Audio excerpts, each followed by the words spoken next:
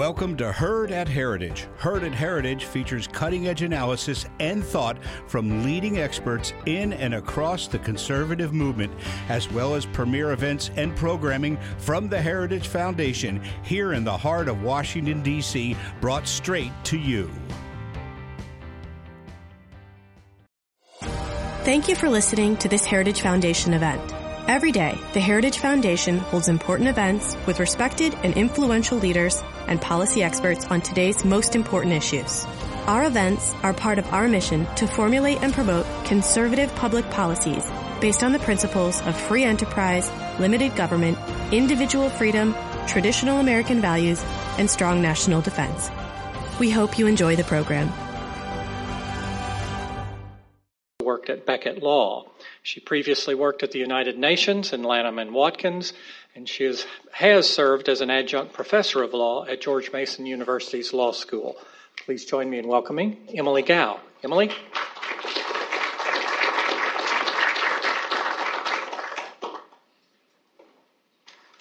Welcome to Heritage. Thank you very much, John. Heritage celebrates the initiative of Ambassador Sam Brownback and Secretary Mike Pompeo to elevate international religious freedom and to galvanize unprecedented bipartisan, multi-faith, international support for the protection of this fundamental right. We have enjoyed a wonderful week of discussions about international religious freedom with experts from diverse backgrounds and have been privileged to hear the personal stories of courageous people around the world who are standing up to religious repression in their countries. And we are delighted today to welcome a champion of international religious freedom, Congressman Robert Aderholt. He is in his 11th term representing Alabama's 4th Congressional District. In addition to being a member of the House Committee on Appropriations, Congressman Aderholt is also a member of the Commission on Security and Cooperation in Europe, also known as the Helsinki Commission. It was founded in 1976 and is comprised of 56 countries around the world that together monitor human rights in Europe and Central Asia. Prior to being elected to Congress, Mr. Aderholt served as an aide to Governor Fob James and as a judge in Alabama. He is a graduate of Birmingham Southern College and the Cumberland School of Law at Samford University. Would you please join me in welcoming Representative Aderholt?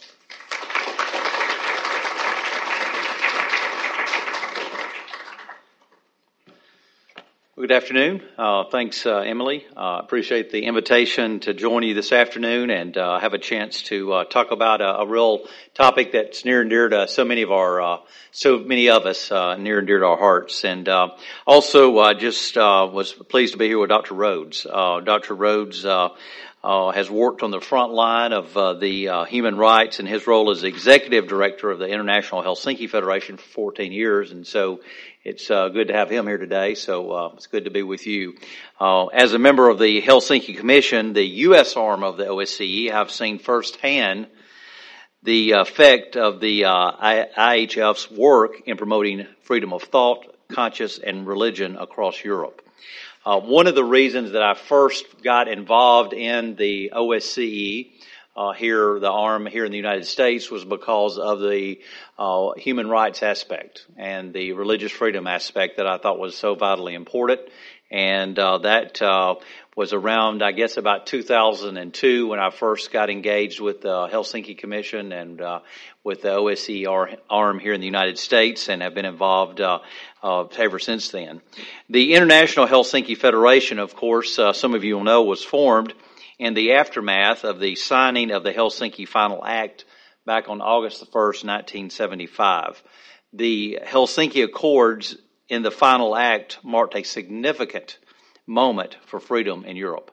The political agreement was signed by almost every European country, including the former Soviet Union, as well as the United States and Canada. Signatories agreed to 10 principles alongside a number of issues on the definition of borders and the peaceful settlement of disputes. One of the most important agreed upon principles was principle number 7. And I quote, "The participating states will respect human rights and fundamental freedoms, including the freedom of thought, conscience, religion, or belief for all without distinction as to race, sex, language, or religion. By agreeing to the Helsinki Accords, the signatories, including at the time there were several Eastern European governments that, of course, as you know, at that time were very oppressive, and they assigned themselves to the human rights benchmark, to which outside groups could hold them accountable. The Helsinki Accords gave civil society network legitimacy, and in 1982, the International Helsinki Federation was formed to monitor human rights and the progress it was making among those who signed.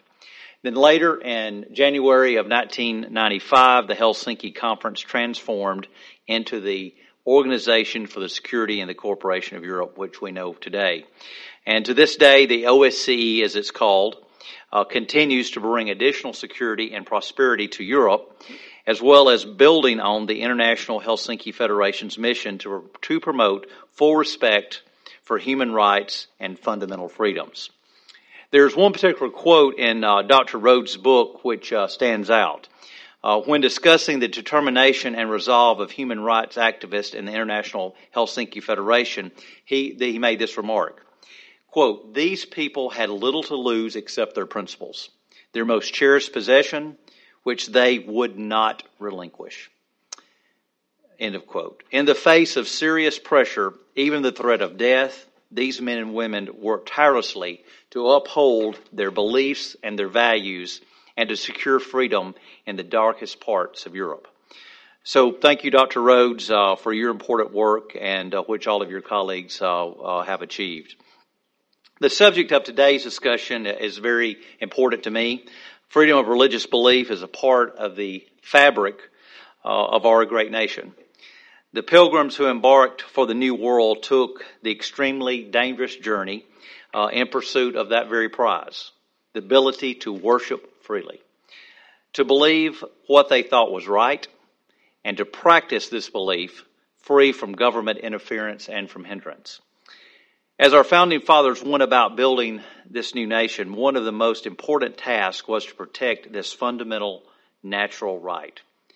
Congress shall make no law respecting the establishment of religion or prohibiting the free exercise thereof. In today's political climate, many have turned this statement into something that it's not. The concept of separation of church and state has prevailed over language protecting freedom of religion. The First Amendment does not demonize the role of religion in an individual's life. Quite the opposite. And it states that the freedom of religious belief is a sacred right, so important to the life of the individual, it must be free from government interference. The First Amendment does not instruct religious belief to stay out of government. It ensures government stays out of people's religious beliefs.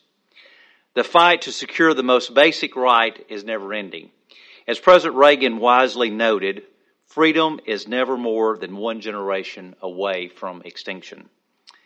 Sadly, in recent years, we have seen an increase in oppressive regimes around the world and a weakening of people's freedoms.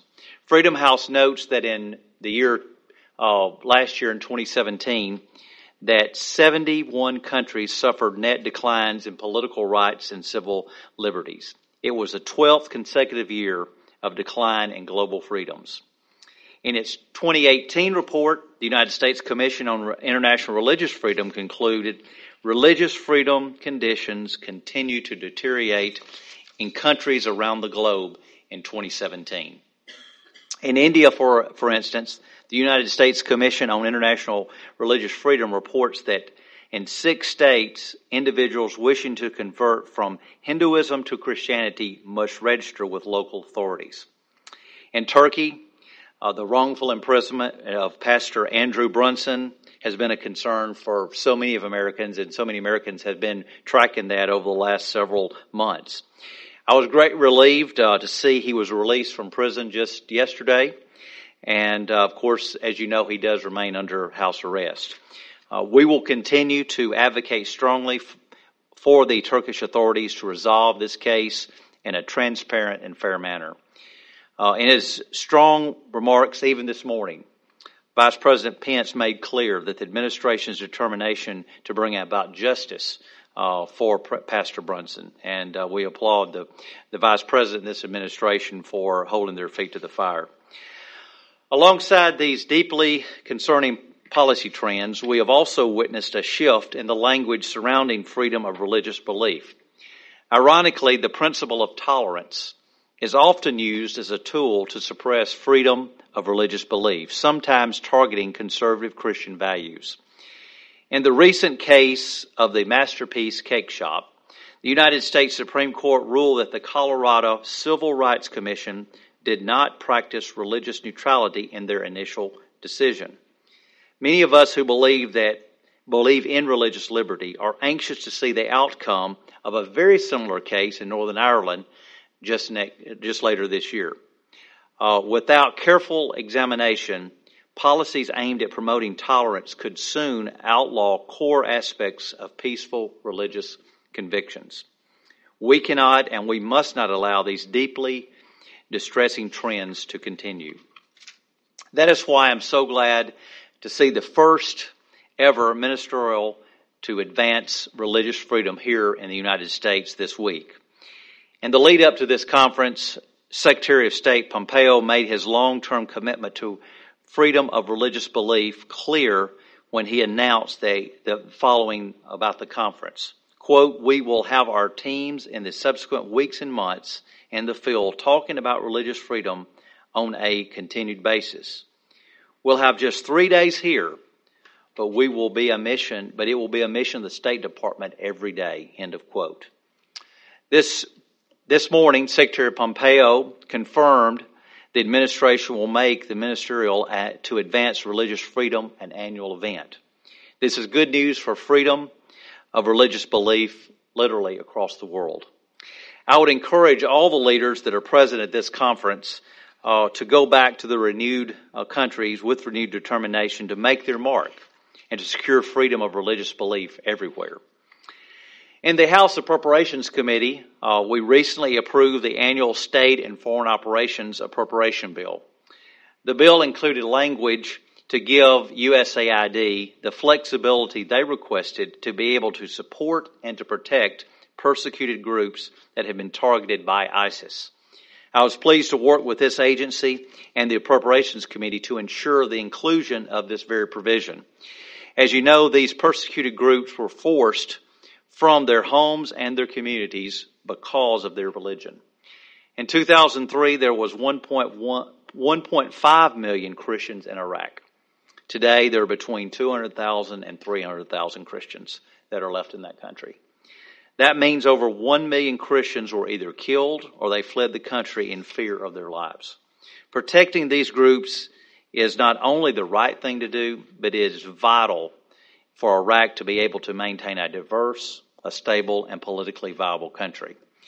I was therefore very happy to see that both President Trump and Vice President Pence have committed to do more and to work with faith-based groups to ensure those most affected by the recent genocide get the aid that they need.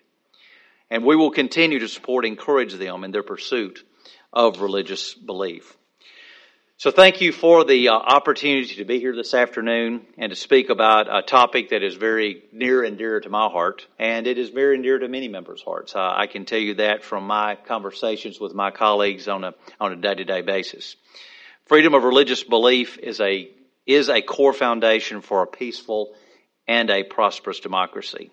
And I certainly want to encourage all of you to continue your work to preserve this most fundamental right. So may God bless you. May God bless the United States of America. Thank you again for the invitation to join you for a few minutes this afternoon to share my thoughts, and we look forward to working with you on this very important issue. Thank you very much.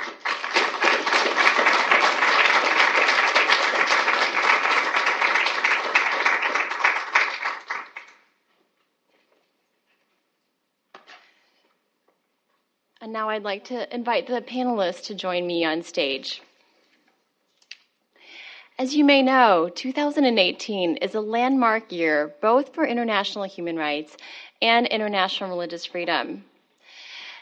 This is the 20th anniversary of when Congress passed the International Religious Freedom Act, and it's the 70th anniversary of the Universal Declaration of Human Rights, which the UN General Assembly adopted in 1948, that created universal protection of the freedom of thought, conscience, and religion in Article 18.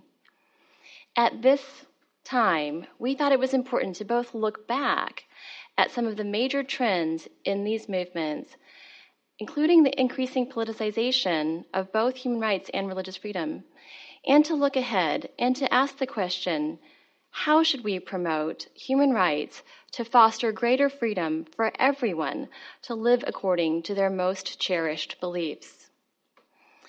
I want to suggest 3 principles for us to consider. First, we should vigorously protect the freedom to seek truth about matters of ultimate importance, including the existence and the identity of God, and how the answers to this question should instruct our thoughts, our speech, and our actions in everyday life. This freedom is crucial to the flourishing of all human rights. The drafters of the Universal Declaration cited human dignity as the basis for all human rights. What evidence did they cite of our human dignity? In Article 1 of the Declaration, they did not cite a particular religion or a particular philosophy. Instead, they cited our ability to seek truth because we are, quote, endowed with reason and conscience, unquote. Therefore, the freedom to seek the truth and to live accordingly is not just what may make us religious, it is what makes us human. Freedom of thought, conscience, and religion is in the DNA of the entire human rights movement.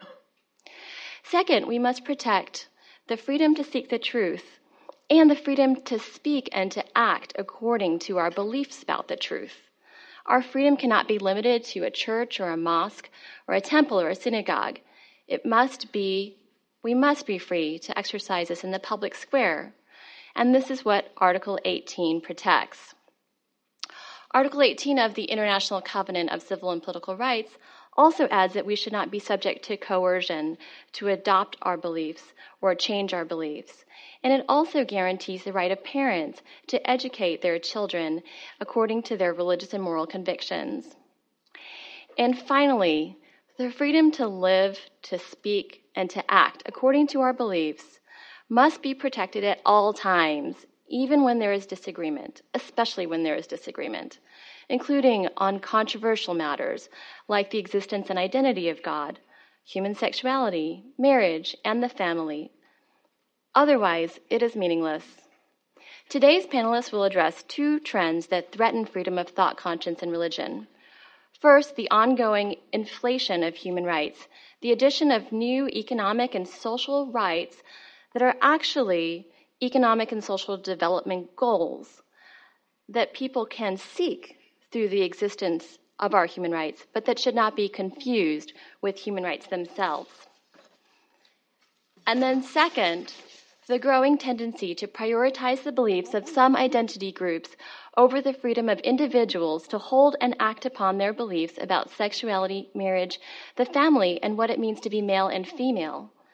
Just 2 months ago, in his first report to the UN Human Rights Council, the UN independent expert on protection against violence and discrimination based on sexual orientation and gender identity encouraged states to, quote, adopt legislation in relation to hate speech on the grounds of sexual orientation or gender identity, and to hold to account those responsible, including political or religious leaders, close quote.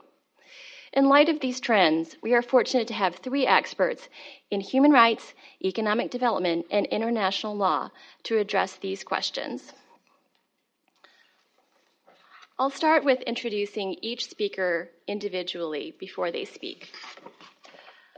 Dr. Rhodes is an international human rights activist, university lecturer, and essayist based in Hamburg, Germany. He is president of the Forum for Religious Freedom Europe, an independent NGO. He served as director of the International Helsinki Federation for Human Rights, as was mentioned. He has promoted human rights all around the world, in the Middle East, in Europe, in Asia, and elsewhere.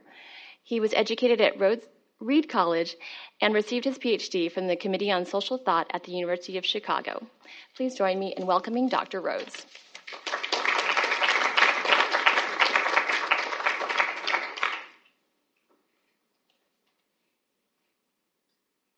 much. Thank you very much, Emily, and thank you for your work and your engagement in human rights. Can everybody hear me properly? Because it says here, keep your mic close to you. Is it close enough? Okay.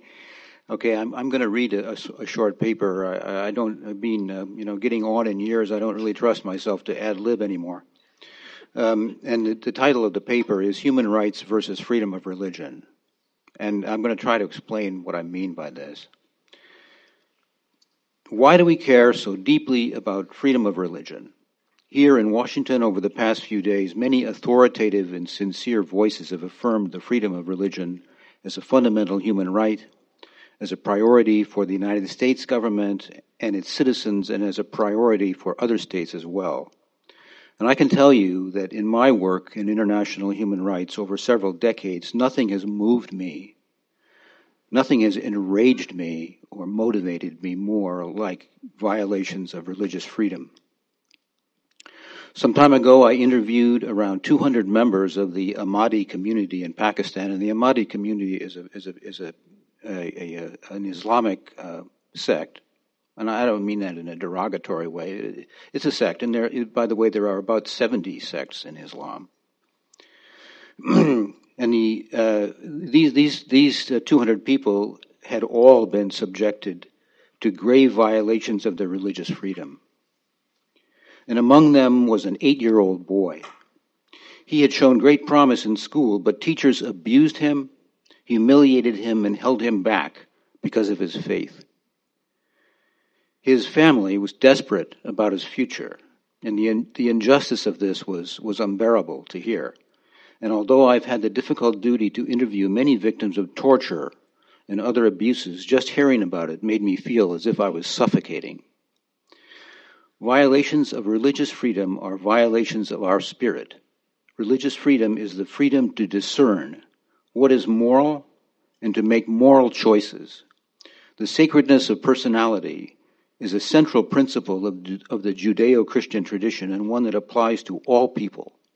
The principle of liberty, the core of human rights, human or natural rights, derives from the claim that our personal relationship to the divine, to ultimate and sacred things, and our quest for truth can't be violated without committing a crime against nature itself.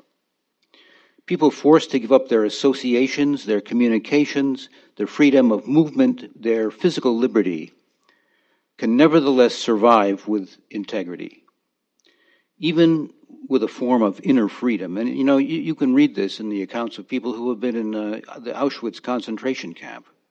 They were deprived of everything, but they still had their intellectual and moral freedom. But we cannot give up our beliefs. We can't do this even if we try. We can only pretend to do so and thus humiliate ourselves. We can only trade the oppression of the state for oppression by ourselves. No religious person can hide from God. No secular person can be forced to believe. And now I want to talk to you about the proliferation of human rights in the international system. Freedom of religion is thus arguably the most important human rights, yet it is among the most violated. And that is no coincidence.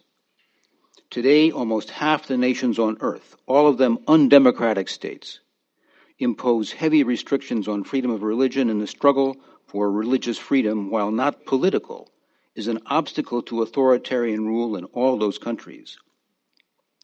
And this brings me to the first point I want to make in support of my paradoxical title: how human rights, as now conceived, fail to protect the freedom of religion and can even violate that freedom. The increasing abuses of religious liberty take place while there are more human rights laws, processes, and institutions, more high-level human rights officials, and more national and international human rights bureaucracy.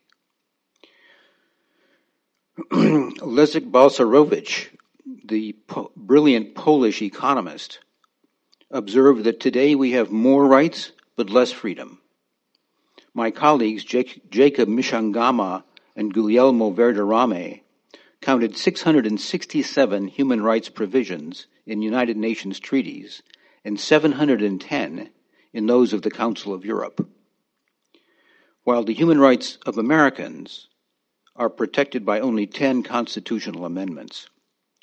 There are new unnecessary UN treaties in the pipeline, by the way, like a treaty for the protection of the rights of peasants, and they proceed toward ratification because states do not have the political courage to stop the juggernaut or understand why they should. The mainstream human rights community shrugs this off, but the problem with human rights proliferation is human rights inflation. The currency of human rights has lost value as more rights have been proclaimed, and human rights inflation has also occurred through ideological and irresponsible activist judicial interpretation, whereby judges create new human rights and change the meaning of existing rights. And now I want to talk to you about natural rights a little bit. Diplomats from unfree states like to run down the clock at the UN with discussions about technical assistance programs, national human rights institutions, sovereign debt, and other topics, and to avoid the issue of freedom. The proliferation and dilution of human rights and religious freedom is a desired goal of abusive governments, and one enthusiastically supported by useful idiots in liberal democracies who see in human rights a way to promote political goals and build a global regulatory utopia. I attribute this destructive trend to the international community in 1948, having named economic and social rights as human rights. Today, we see the consequences of that error. The vast proliferation of human rights has been in the expansion of economic and social rights, in collective rights, not in individual rights that are the focus of the foundation of the UN itself. All governments, including the United States government, take positive steps to secure the welfare of their citizens. Governments and legislative bodies create laws to do so, laws that require compromises and trade-offs by which resources are transformed from some to the others. And I'm not arguing against welfare here. I'm not arguing against Social Security or any social programs that we vote on to help our fellow citizens. But these welfare rights are rights. They are not universal human rights. True human rights are natural rights, rights that are universally held prior to any government and outside any social or cultural context, rights that are inherent, rooted in the natural order of which our common human nature is a part. Natural rights, including the freedom of religion, are sacrosanct. If our common human nature is to be respected, they cannot be violated or subordinated to other goals. We use our human rights in the political arena to express our political principles and to secure our social goals. There is a profound difference between these two kinds of rights, but today it has been fogged in and obscured by the UN dogma of the universality, of the indivisibility and equality of all human rights. And this is a real threat to the freedom of religion. Today, sadly, human rights have become detached from natural rights, and thus basic rights and freedoms are seen not as intrinsic and inalienable, but rather as optional and arbitrary and ideological in nature, like economic and social rights. The German Catholic philosopher Max Scheler showed the psychodynamics of this syndrome in his book Ressentiment. The very idea of natural rights is run down by those who cannot understand it or who envy it, perhaps because they find in it evidence of something lacking in themselves, the capacity to understand the foundations of transcendent values. More and more human rights have entered into international law, yet UN human rights dogma holds that all human rights are to be treated equally. The implications are absurd. For example, the European Union Charter of Fundamental Rights protects, quote, the right to access a free employment service as a fundamental human right. Is the right to employment counseling just as important, just as paramount as the prohibition against slavery or the right to be the right to freedom of religion? Or put another way, are those rights no more important than publicly funded employment counseling? What is more, the freedom of religion, as well as other basic rights, is subject to conditions and derogations in human rights treaties and national law, which may be a consequence of the expansion of human rights and the loss of the principle of inviolable natural rights. The European Convention on Human Rights, set up as a bulwark against totalitarianism, confirmed that everyone has a right to freedom of thought, conscience, and religion. But then it goes on to say that this freedom can be limited in the interests of public safety, the protection of public order, health, or morals, and for the protection of the rights and freedoms of others. These are rather vague. It is too easy for the European Court to uphold interferences in religious affairs. Meanwhile, numerous European states are passing highly dubious laws restricting harmless manifestations of Islamic faith. And the European Court has given the green light for the process, one that Mira Sukharov, writing in the Israeli newspaper Haaretz, called, quote, part of an ongoing attempt to shame, provoke, and marginalize Muslims. Finally, how often we catch ourselves defending the freedom of religion because it is good for democracy, stability in the economy. Well, it is, in fact. But that's not the point, though. Professor Marco Ventura in Brussels has observed that the freedom of religion is considered of value insofar as it is instrumental for other purposes. Indeed, all basic human liberties are commonly approached in this utilitarian manner. But the fact is that the free exercise of religion cannot be depended upon to produce desired results.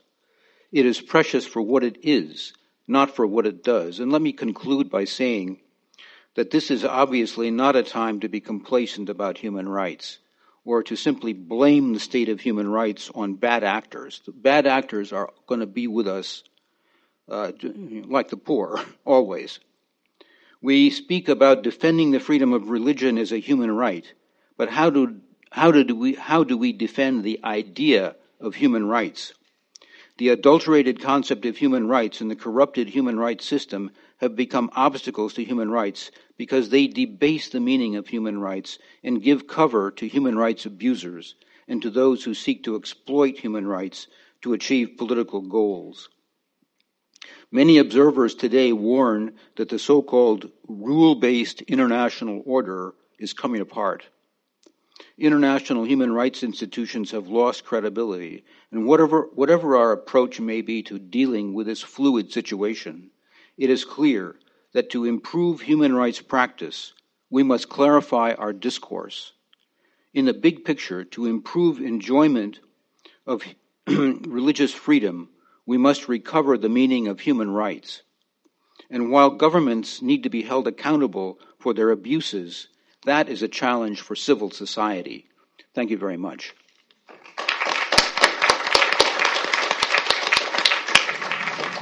Thank you, Dr. Rhodes. I'm going to ask that please hold your applause until the very end of the event so that we can make sure to have enough time for your questions. So next, I'm delighted to introduce Dr. Shay Garrison, who is an international development professional who focuses on sustainable economic and social development and gender equality. She's worked extensively in the Middle East and Africa and was a visiting research fellow at the Center for Gulf Studies at the American University in Kuwait. She is currently senior advisor for foreign affairs for Concerned Women for America and an affiliated faculty and policy fellow at George Mason University's School of Policy and Government. Thank you, Emily. Can you hear me? I want to speak to you today to add to what Dr. Rhodes has said, and within the context of, as Emily said, my experience as a development practitioner and academic.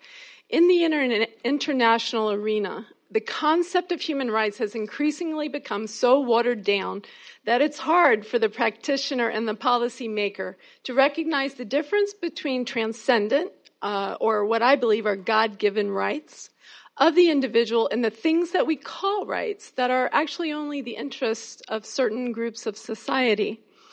And I would like to thank Dr. Rhodes for his work because he has helped me to articulate my frustrations in this area and also to think of ways to better respond. I am going to talk now about 2 additional points which I believe are important in shaping human rights concepts and goals and advancing religious freedom. So first thing I'd like to answer is, are economic and social goals human rights, following on Dr. Rhodes?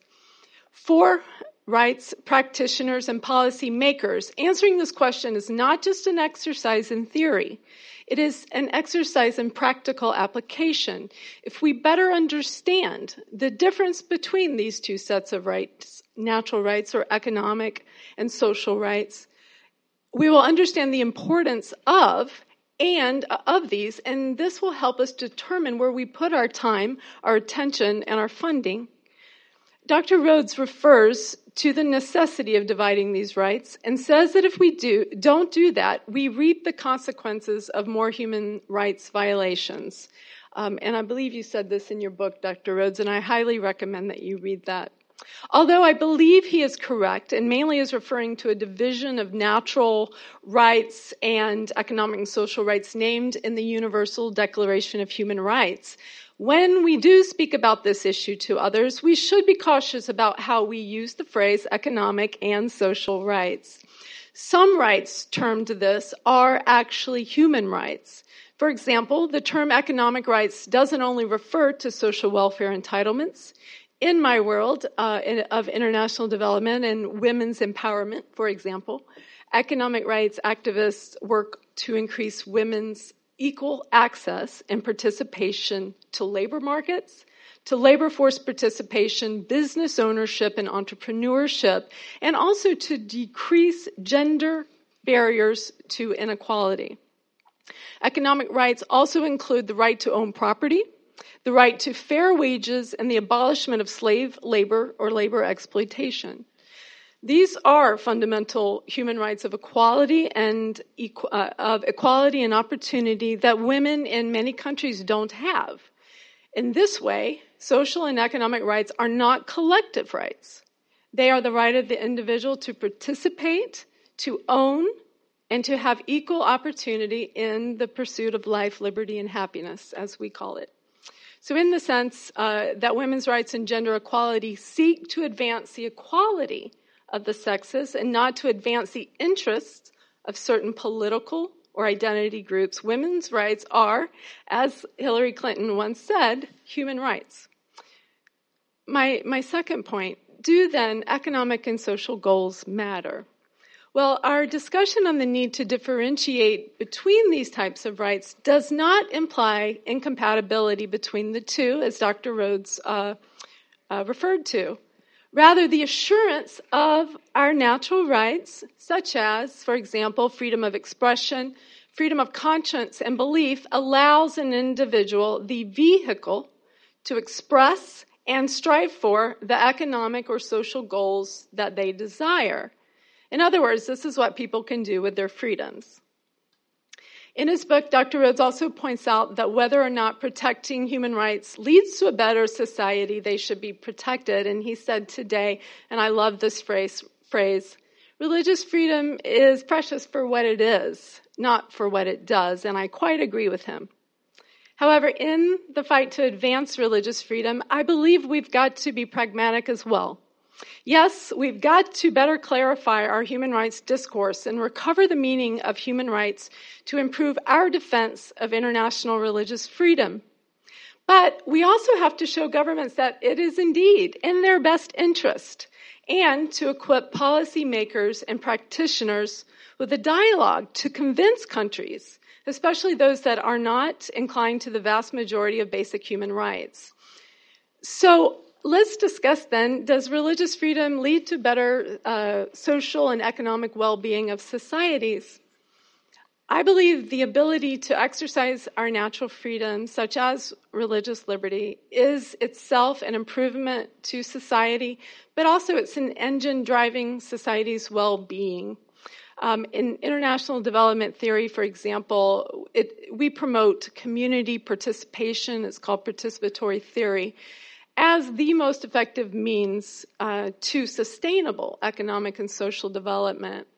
A great deal of an individual's success in improving their own living standards rests on whether or not society allows and supports the exercise of their personal rights, such as the capacity for taking part in creating their own livelihoods, governing their own affairs, and participating in self-government. So in this way, an individual is an active agent of change for their community and can participate in impelling the progress of opportunities. In practical terms, what this means is that the added economic and social participation of religious minority communities can increase productivity of a country. We've seen this happen in many societies where they are discriminated from even the economic spheres and the social and civic spheres of society. But if a large percentage of the working age population is unemployed or even underemployed because of discrimination, as we see, this indicates significant underuse of a country's potential labor force and undermines the economic potential of a country. And this is something that the World Bank as well talks about, and the international labor force participation. So in summary, a country that doesn't use its population to its full advantage in the labor force won't reap full production or income earning potential. And I just want to tell you too, very briefly, I won't bore you with dry statistics, but there is mathematical research, quite a host actually out there, to show a correlation between religious liberty and economic development or sustainability. One that I particularly like was done in 2007 by the Hudson Institute. And it showed that a presence of religious freedom is associated with the presence of other fundamental freedoms or natural rights: civil and political liberty, freedom of the press, and economic freedom. Where religious freedom is high, there is tends to be less incident of armed conflict, better health outcomes, higher levels of earned income, and better educational opportunities for women. Some of y'all know Dr. Brian Grimm. He's done a lot of research on this subject and spoke at the ministerial yesterday. He asked the question also, is religious freedom good for business? Because we know that business and private sector development in countries around the world will drive economic growth. He found a positive relationship between global economic competitiveness and religious freedom. And religious freedom in this context was defined by low government restrictions on and low social hostilities involving religion. Other studies suggest that religious freedom doesn't just have an association with these types of outcome, but a direct impact. On the other hand, where religious restrictions and hostilities are present, they have shown to be directly detrimental to economic growth. And last, this is kind of an interesting point, I think, where protected religious competition thrives. In other words, what that means is where one religion is not oppressed over the other or protected over the other, faith-based organizations can grow and thrive and add to the outcomes of increased literacy, skills training, and poverty relief. We've seen in many instances in Africa and especially in Africa with HIV/AIDS that faith-based organizations have been the main providers of care. So in conclusion, there's a lot of other research that I don't have time to go into and probably is only interesting to me anyway. But I believe that we do have a good foundation of evidence and theoretical evidence to promote the robust protection of religious freedom as an engine for, or at least a great contributor to, sustainable social and economic prosperity around the world. Thank you. Thank you, Dr. Garrison. Now I would like to introduce Benjamin Bull, who is the Executive Director of Advocacy for First Liberty. Mr. Bull is widely recognized as one of the top religious freedom attorneys in the U.S.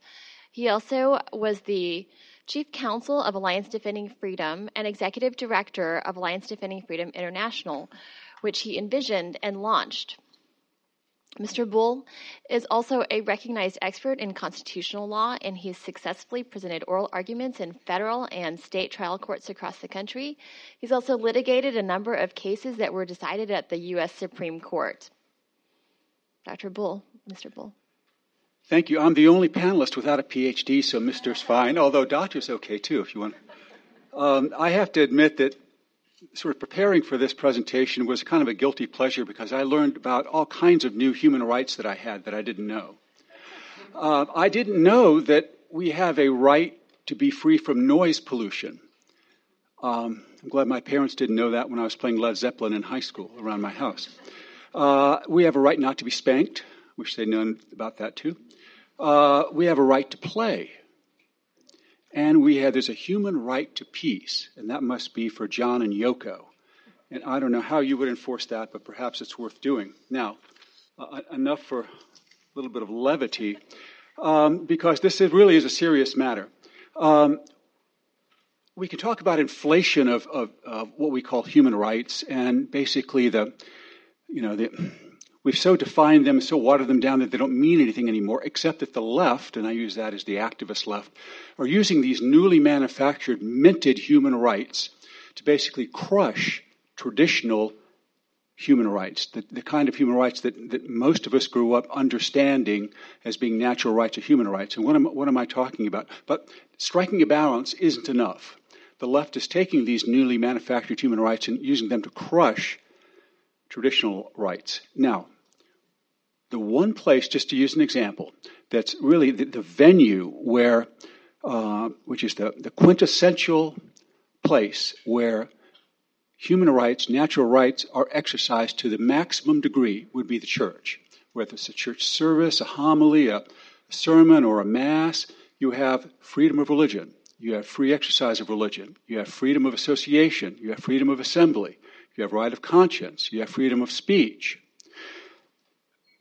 In this new world that we're dealing with, almost directly from Orwell, there's something called a new human right not to hear speech and not to hear words that you find offensive, that you may find hurtful. Well, every country in Europe and Canada has passed so-called hate speech laws. In 2002, Sweden passed such a law. A few years ago, as a practicing lawyer, I heard about this pastor in Sweden. I couldn't pronounce his name. It sounded like something like Akka Green. Pronounced the way it's spelled, it's Aki Green, but it's Akka Green. And this pastor was the pastor of a small evangelical church of 60 people. He was tried and convicted for hate speech for a sermon he gave in his own church. And when I heard about this, I thought, man, this guy must be a hellfire and brimstone preacher. Must be a natural-born troublemaker. I've heard about people like him.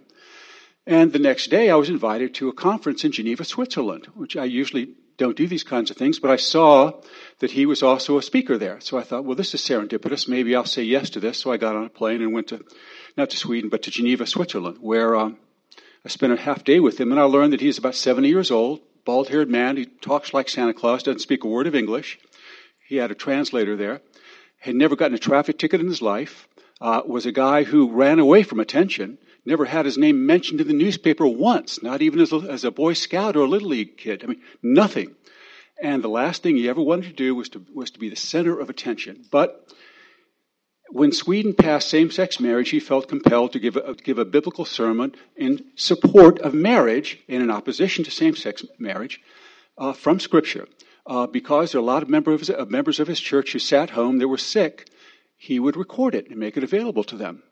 Well, little did he know, a few weeks after he delivered that sermon, that he would be indicted, be hauled before court, he'd be tried quickly, convicted, and sentenced to jail for 30 days. Now, when I met with him, the more I learned about this, the angrier I got. I thought, well, we have to do something here, and I promised him, whether he liked it or not, that I was going to get a bunch of international lawyers who were going to come around him and try to help his lawyer, a court-appointed lawyer, because Pastor Green had no money.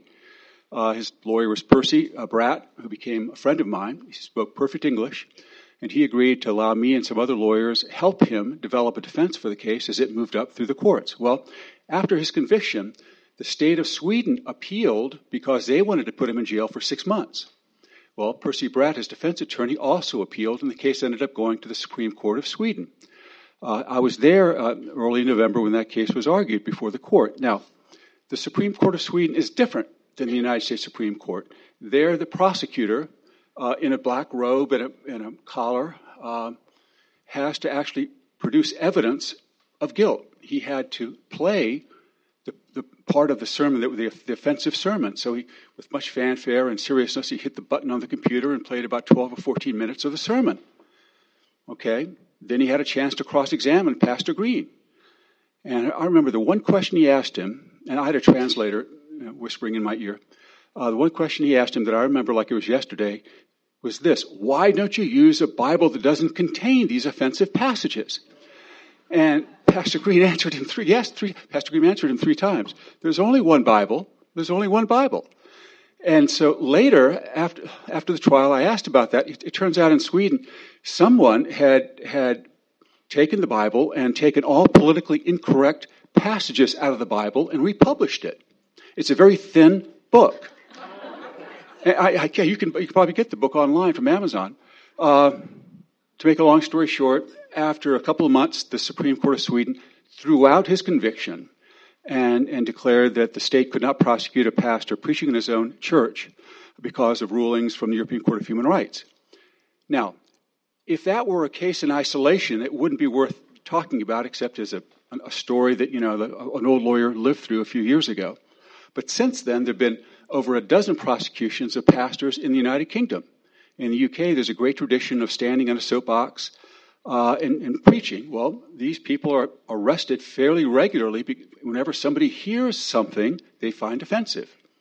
Within the last several years, a bishop in Spain has been prosecuted for hate speech. An archbishop of Valencia was prosecuted for hate speech. Right now, there are 3 bishops in Mexico that are under investigation for hate speech because they wrote a letter to the editor objecting to same-sex marriage legislation that was being enacted in Mexico City. There's also, in a different part of Mexico, there's a Catholic priest who's being criminally prosecuted right now. He's in court right as we're doing this presentation, prosecuted for hate speech. In Ecuador right now, a group of Protestant pastors and Catholic clergy held a march in favor of traditional marriage not long ago. They were sued under the so-called Human Rights Commission for engaging in hate speech. That continues to be pending. So this is a classic example of these newly manufactured faux rights being used to crush what is in actuality authentic natural rights. And that's why we need to move, if we can, move from the theoretical and the academic to what's actually happening with the flesh and blood, put flesh and blood on these facts. Another case I want to mention, because it's a classic example, like the Green case of what is happening. I worked on a case, one case I won, the Green case, this case I'm going to talk about now, we lost, involving Trinity Western University in Canada. Trinity Western University is a Christian university, very highly thought of and highly regarded. They have a law school. The law school has met the highest qualifications. It's gotten the highest grades. It's, again, from a secular standpoint, it is as good as any law school in Canada, except the provincial bar associations have declared that lawyers graduated from this law school will not be allowed to practice law, because as a part of being a student there, they had to sign an agreement that they would not engage in sex outside of marriage between one man and one woman. That's disqualified them from practicing law. Now, you'd think, well, that won't stand in court. And we won in all of the lower courts in Canada. 10 days ago, the Supreme Court of Canada declared that the state bar or the provincial bars were correct, that they had the authority to do this, that these lawyers cannot practice law. And the remaining provinces in Canada, I'm sure, will be copycats and will also pass similar legislation. Okay, that's bad, but that's not the worst of it. Now, having succeeded in basically destroying the careers of these lawyers who graduate from religious law schools, they will go after the licensed teachers at these schools, licensed social workers, doctors, and nurses, all of whom have to be licensed and all of whom take the same pledge. when they graduate from these schools. In the United States, being copycats as we are, they will come here and they will probe. Yes, we have our Constitution. Yes, we have the First Amendment, but we also have very, very creative judges that out of whole cloth found constitutional rights for a variety of things these last few years, and none of us ever dreamed would happen. So that gives you just a glimpse into what's happening by way of case law. We're talking about the Organization for Security and Cooperation in Europe, what we here call the Helsinki Commission, or what the Helsinki Commission here works on in Vienna. One last war story that I think is very telling about what's happening. Again, newly manufactured, minted, so-called rights in quotes being used to crush traditional rights. I did an intervention, which means a presentation before the OSCE there, which had representatives from 58 countries, like a mini United Nations. I had my name there, Mr. Bull, and had my picture taken. It was kind of a big thing for me. So I can't even remember what I talked about. Honestly, it was so non-important to me at this point. But I do remember who came behind me. The International Humanist Association had 3 speakers right in a row behind me, and they argued that countries in Europe support state churches. Taxpayers' money is used to support churches, whether it's the Anglican Church, the Lutheran Church, Jewish synagogues, Catholic cathedrals, Evangelical Church in Germany and in France. All are supported by tax dollars. Atheists are taxpayers. They cannot be excluded from membership from these churches if they pay the money that supports these churches. Therefore, no church in Europe that receives any tax dollars can exclude non-Christians from full standing and full membership. Now, as Presbyterian myself, which is ruled by the membership, the members elect the elders that run the church, this is an existential threat to the church. Now, I sat and listened to this, and I just started laughing to myself. This is the most ridiculous thing. What planet do these people come from? But I looked around the room, and at least 24 of these representatives from these countries were nodding in agreement. And this is a very, very serious threat. Now you think, well, that's over there. It will never come here. Several years ago, we had a case. I see my friend Piero Tozzi there. He and I were involved in a case at Hastings Law School involving Christian Legal Society. Christian Legal Society is a Christian body of believers, law students, that exist and form a club for the purpose of prayer, worship, and Christian fellowship. They have been required by the Supreme Court of the United States to admit non-Christians to their membership and to be officers of that club. That is a sneeze away, my friends, from parachurches, and then from parachurches to churches. And I think my 10 minutes is up, Emily. Thank you. Thank you very much. Before we turn to audience questions, I'd like you to give your recommendations to the Trump administration for how we engage with international institutions like the United Nations, the Organization of American States, and also for how we conduct our own diplomacy and give development aid to foreign countries.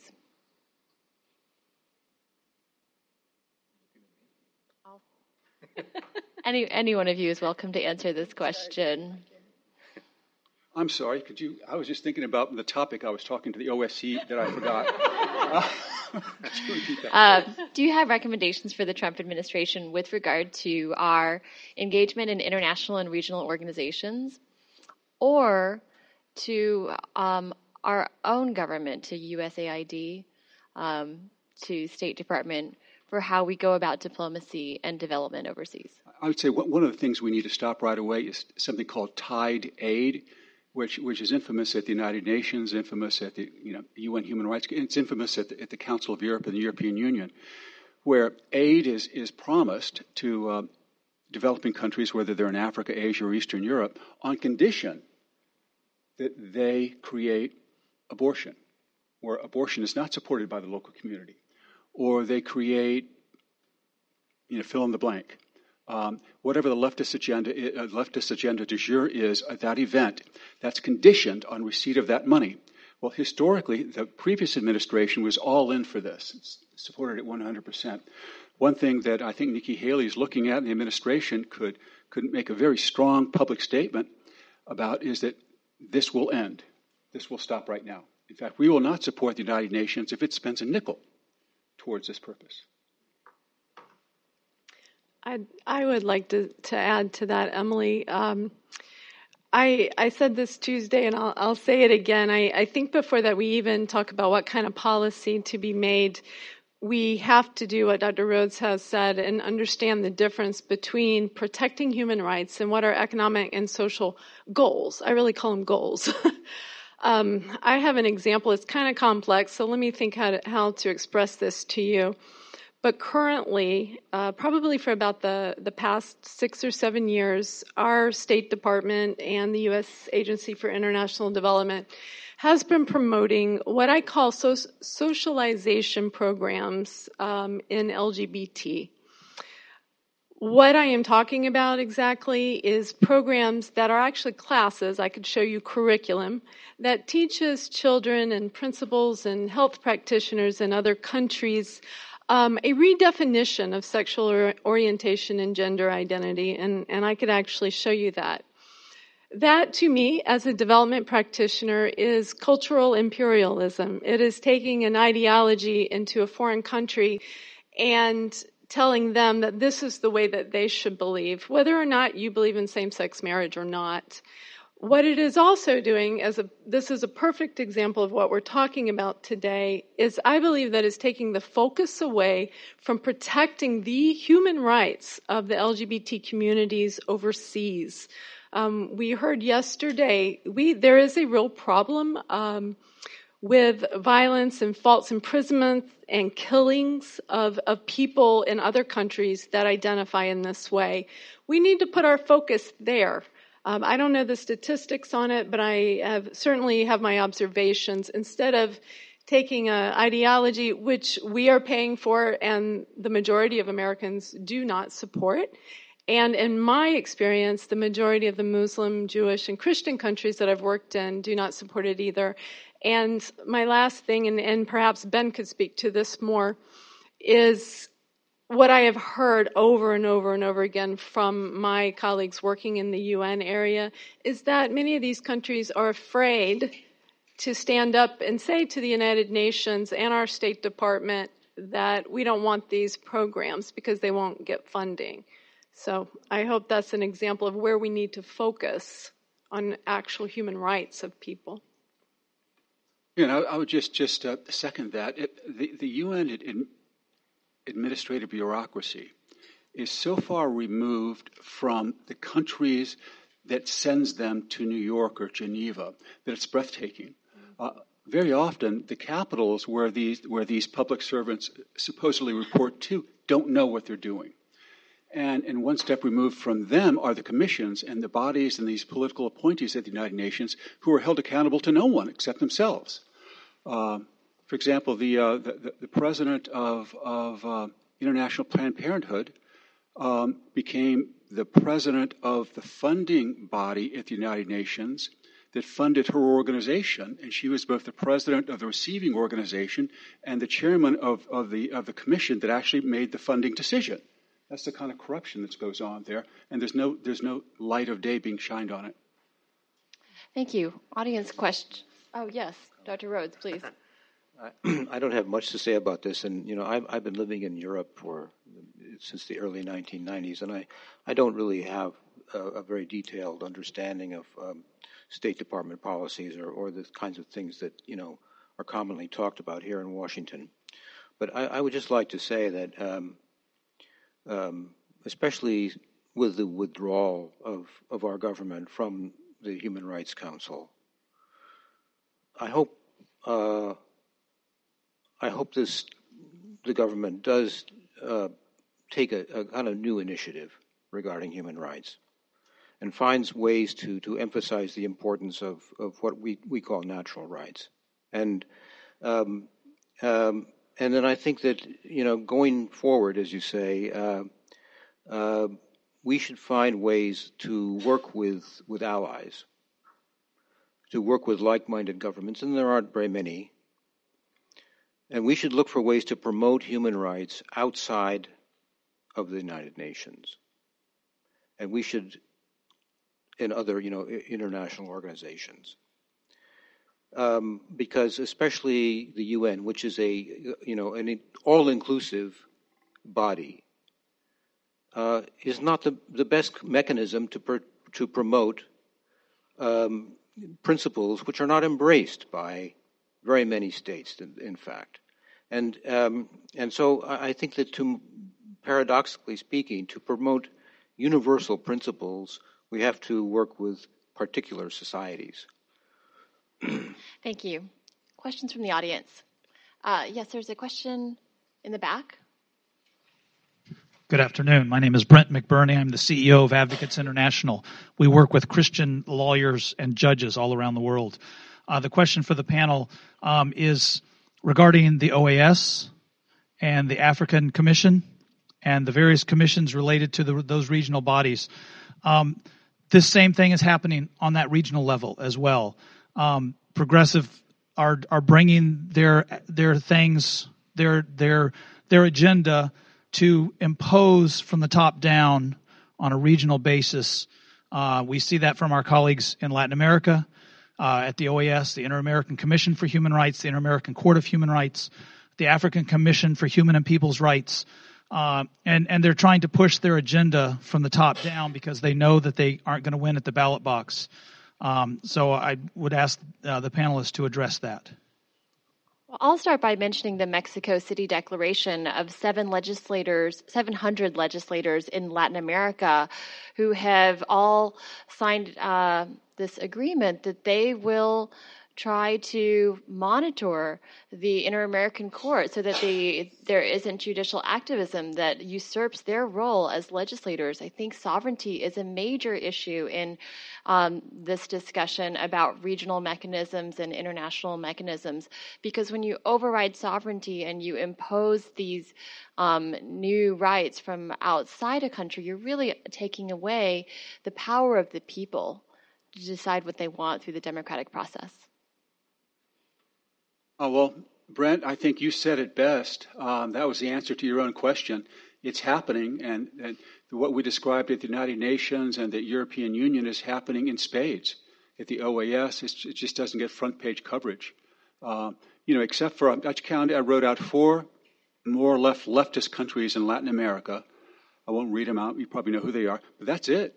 The rest of the countries in Latin America are generally conservative, or at least middle of the road to conservative in their pro-family, their pro-faith. They don't represent the values that are being pumped out of the OAS. Yet here it comes from the top down. Yeah. Another question in the back. Hi, I'm John Farina. I'm a professor of religious studies at George Mason University. I want to start by offering you a wholehearted bravi. You all were very much on point and holding some positions I very much agree with. But I want to look at another side of this thing. I was once giving a talk on the American system of religion and law in Romania to a bunch of Orthodox theologians.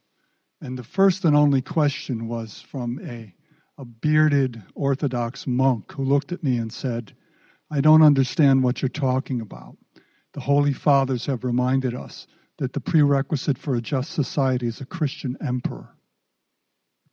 Now, as remarkable as that might sound to us, it raises a very important point that I'm sure many of you are aware of, that in the pre-modern world, the world before our liberal democracies, the support of a religion by the state was fundamental to the way in which the faith thought about the ordering of society and the way in which the state thought about the ordering of society.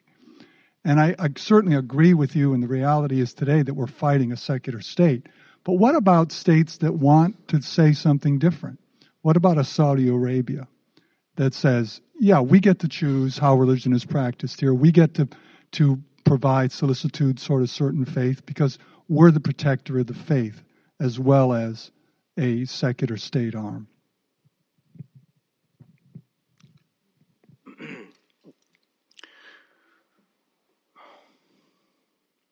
Well, that's why we have universal human rights standards. We don't, I think in the Enlightenment, which was when the idea of human rights was crystallized. The idea of natural rights has existed for many centuries, but human rights means, to me, the ability it presupposes a legal system where an individual can sue the state and get remedies for violations of his or her rights. But the problem with theocracies like Saudi Arabia is that there's no separation of church and state, and there's no, and so it's intrinsically violating of the whole idea of human rights, and we have, this poses a tremendous obstacle in the world, and it's not, you can't imagine this going away very easily, I'm not sure I completely understand your question, but I think it is important to work for reform in such societies and to work with citizens and civil society organizations which understand this and can gradually move these states to where they open up and admit to diversity, and where they reform their legal system so that it's more in conformity with human rights.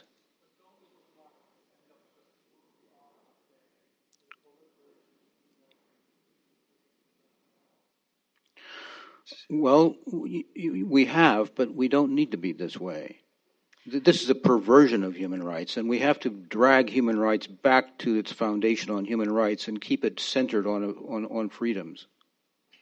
Thank you. I think we'll take one more question, and that'll be the end. Anyone else? The gentleman in the back there. Thank you. I'm a foreigner. I am from South Korea. My name is Sun Nam-gon. First, there are many evangelical churches in South Korea, so there are some issues. There are some progressive movement toward legalizing gay marriage. So many Korean churches has worried about this movement, and usually the supporter for gay marriage say that hate speech toward gay marriage brings about some very big violation. So he said that evangelical churches is like Holocaust when World War II. Of course, I think that it is very over-exaggerated, but anyway, they usually say that hate speech brings about a big violation toward gay and so minority groups. So many Christians is very cruel and very bad guys. So many leftist or progressive movement supporters usually say like this. So how do you think about that? Hate speech brings about some physical violence, such as Holocaust. Of course, I think that is very over-exaggerated. But how do you think about this? I'll respond this way.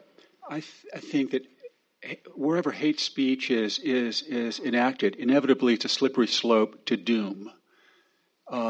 Eventually, you basically are going to ban anything anybody says it's offensive to somebody. The lowest common denominator to that is North Korea. I think that the better answer is the traditional answer of the United States, which was if there's speech that you don't like, answer it with counter speech. That if there's speech that you don't, the ideas that you don't want to hear in the marketplace of ideas, have a better idea and have a debate. The answer is never censorship, because once you start censoring, the dictionary, like George Orwell's 1984, will get smaller and smaller and smaller.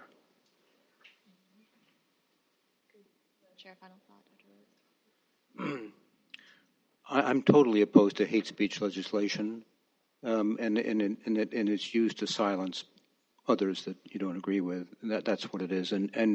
But one thing that we ought to remember, and violent speech is dangerous in society, no question.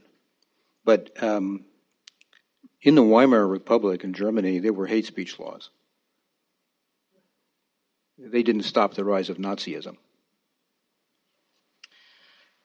Thank you to all of our panelists. After we exit the auditorium, Dr. Rhodes will be available to sign copies of his book, which are available outside. We also have heritage papers, which we've written on these subjects.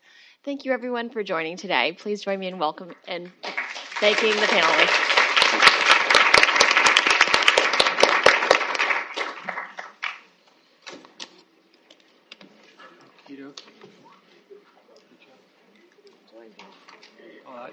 I love this kind of stuff. Yeah.